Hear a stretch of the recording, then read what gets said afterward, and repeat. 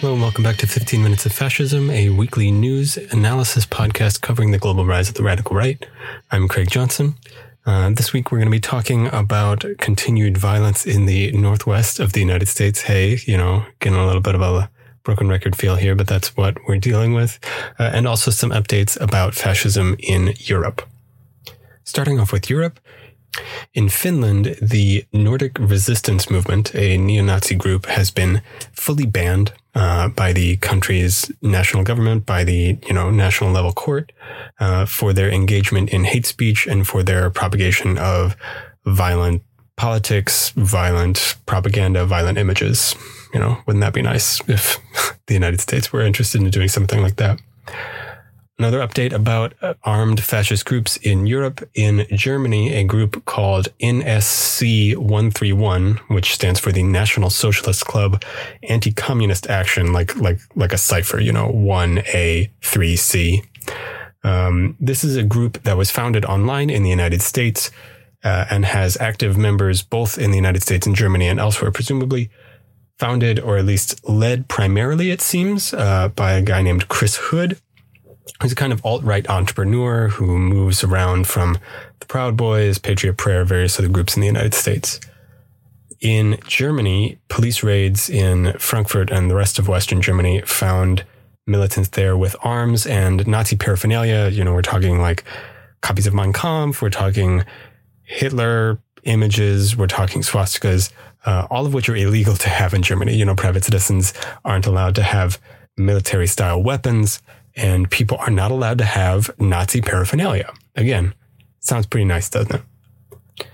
Finally, in the Netherlands, we have a situation in which the government is potentially going to charge the United States ambassador with a violation of international law because it seems that he held a private fundraiser for the extreme right-wing political party that they have, the largest right-wing party in their parliament, which is called the Forum for Democracy. Now, this was a private event on U.S. government property about domestic politics, which is in violation of international law. You're not allowed to engage in domestic political questions as an international actor, especially not as an ambassador.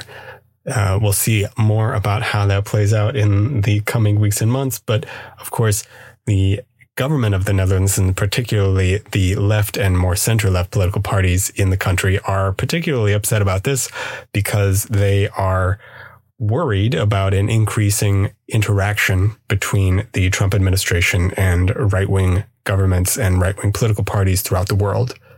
In this case, the right-wing party in question in the Netherlands predates Trump by actually quite a long while. Its leader, Geert Wilders, has been a part of their politics for some time now and says things that are relatively similar to Trump, although, of course, because he is in Europe, he is primarily talking about immigration from Africa and the Middle East.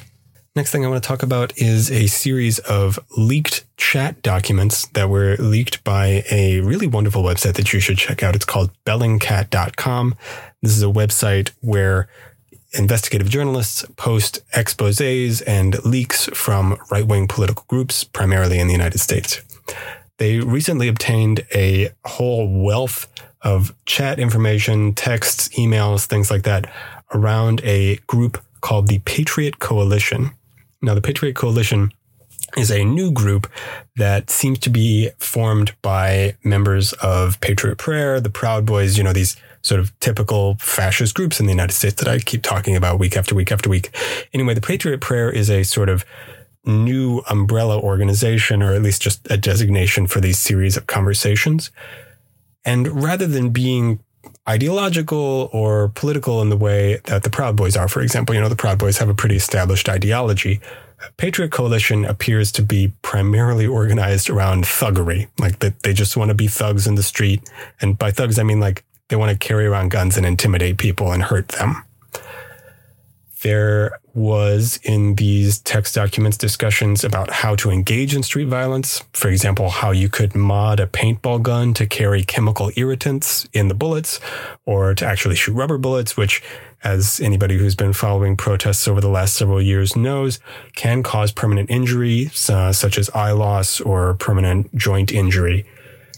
They also have other plans for violence throughout the United States, but primarily focused on the city of Portland, which, given the way that the United States government has been talking about the city of Portland, as this sort of, quote, anarchist jurisdiction, you can't really be surprised that they're focusing on it.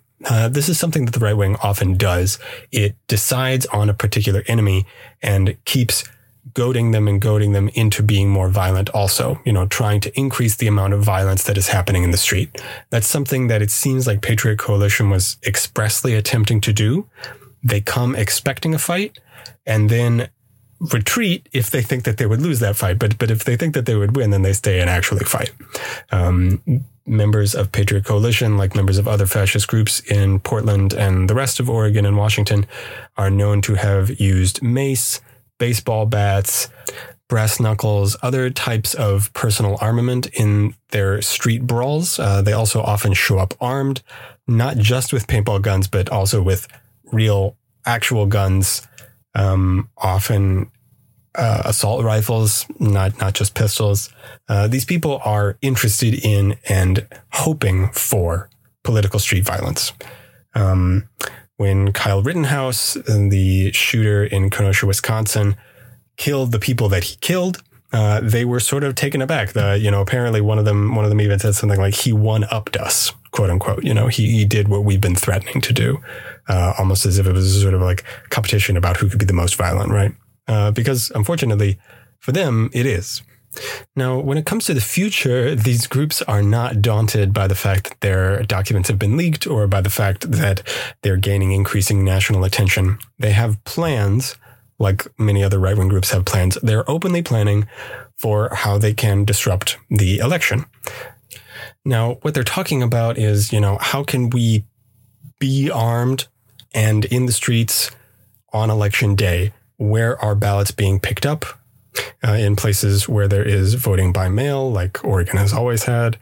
How can we access those ballots? How can we intercept them? How can we make the election seem fraudulent? How can we make the appearance of interference in the election that would actually, potentially allow Trump to claim that the election is fraudulent to the point that he wants to invalidate it or drag it out a whole lot or, play whatever game it is that he seems to be playing. They also clearly want to disrupt any sort of leftist electioneering in their states and regions. And they've talked about how they could actually use that power to potentially change the election outcome in states where the Electoral College vote matters a little bit more than in Oregon or Washington.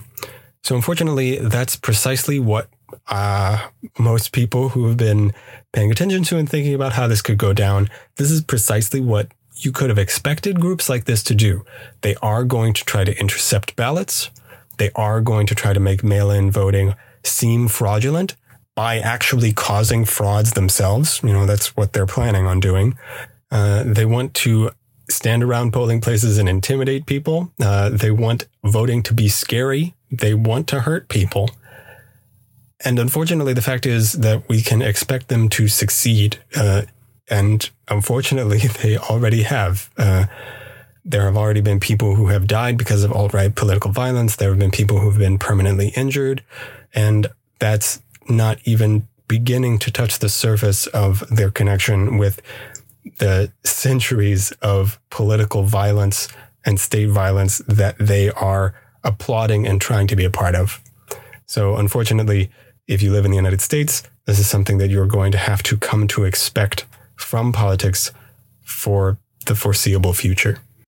All right, last week I noted the birthday of a prominent fascist, and I realized that I had that entirely backwards. I shouldn't be noting the births of fascists. I should be celebrating their deaths. And so I bring to you today a little segment that I call See You in Hell. This week, we're talking about a Nazi SS officer named Klaus Barbie. Now, Klaus Barbie was a member of the SS, which was the paramilitary intelligence branch of the Nazi Party in particular, like as opposed to the German state.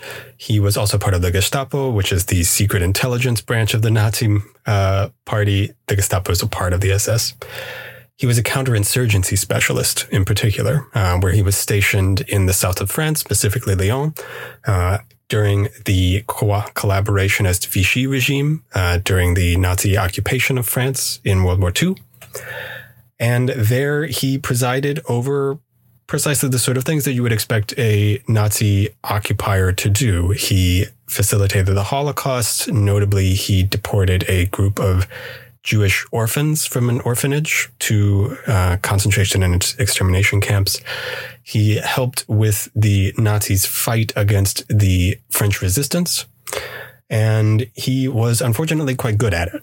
He seems to have been responsible for the deaths of thousands of people, arguably, although those numbers are a little bit disputed.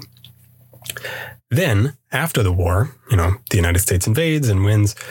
He is recruited by United States intelligence to stop communist organizing in West Germany. Unfortunately, studying the right wing, I gotta tell you that that's not particularly surprising. The United States engages with Nazi war criminals on a disturbingly regular basis. Anyway, he's recruited by United States intelligence and then also West German intelligence, doing what he was doing, counterinsurgency, counterintelligence work. He then flees to Bolivia because the French government realizes that, hey, this guy is still at large and the United States is working with him. He flees to Bolivia using a network of connections that have since been called rat lines. This is an interesting and fascinating subject that you can read about elsewhere, but it's a series of social networks that allowed former Nazis to escape primarily to South America and Iberia. So he goes to Bolivia in the mid-60s, where he does what else? He continues to be a counterinsurgency, counterintelligence operative, this time for the Bolivian military, where he eventually rises to the rank of lieutenant colonel under the pseudonym of Klaus Altmann. He couldn't hide being a German. He was just clearly a German guy. Now, for those of you who know your Latin American political history, this is the mid-60s to the mid-70s. This is precisely when Che Guevara was in Bolivia trying to promote a Cuban-style revolution there. He was, of course, found and killed by the Bolivian counterinsurgency operations. Now, by the mid-70s, French Nazi hunters who traveled the world and scoured archives trying to find the locations of Nazis so that they could be brought to justice. They found him in Bolivia. And after a lengthy fight with the Bolivian military, like a political legal battle about his extradition, he is finally extradited to France in 1983, where he was put on trial for his many human rights violations, including his participation in the Holocaust and his personal participation in torture, like as in he actually personally tortured people. He's found guilty and sentenced to life in prison in France, where he died on this day, September 25th, 1991. So, Klaus Barbie, we'll see you in hell. All right, that was this week's 15 Minutes of Fascism, a sadly topical podcast covering the global rise of the radical right. I'm Craig Johnson. I'd like to thank Sleepy Kitty Arts and Sleepy Kitty Music for our graphics intro and outro, and I'll talk to you next week.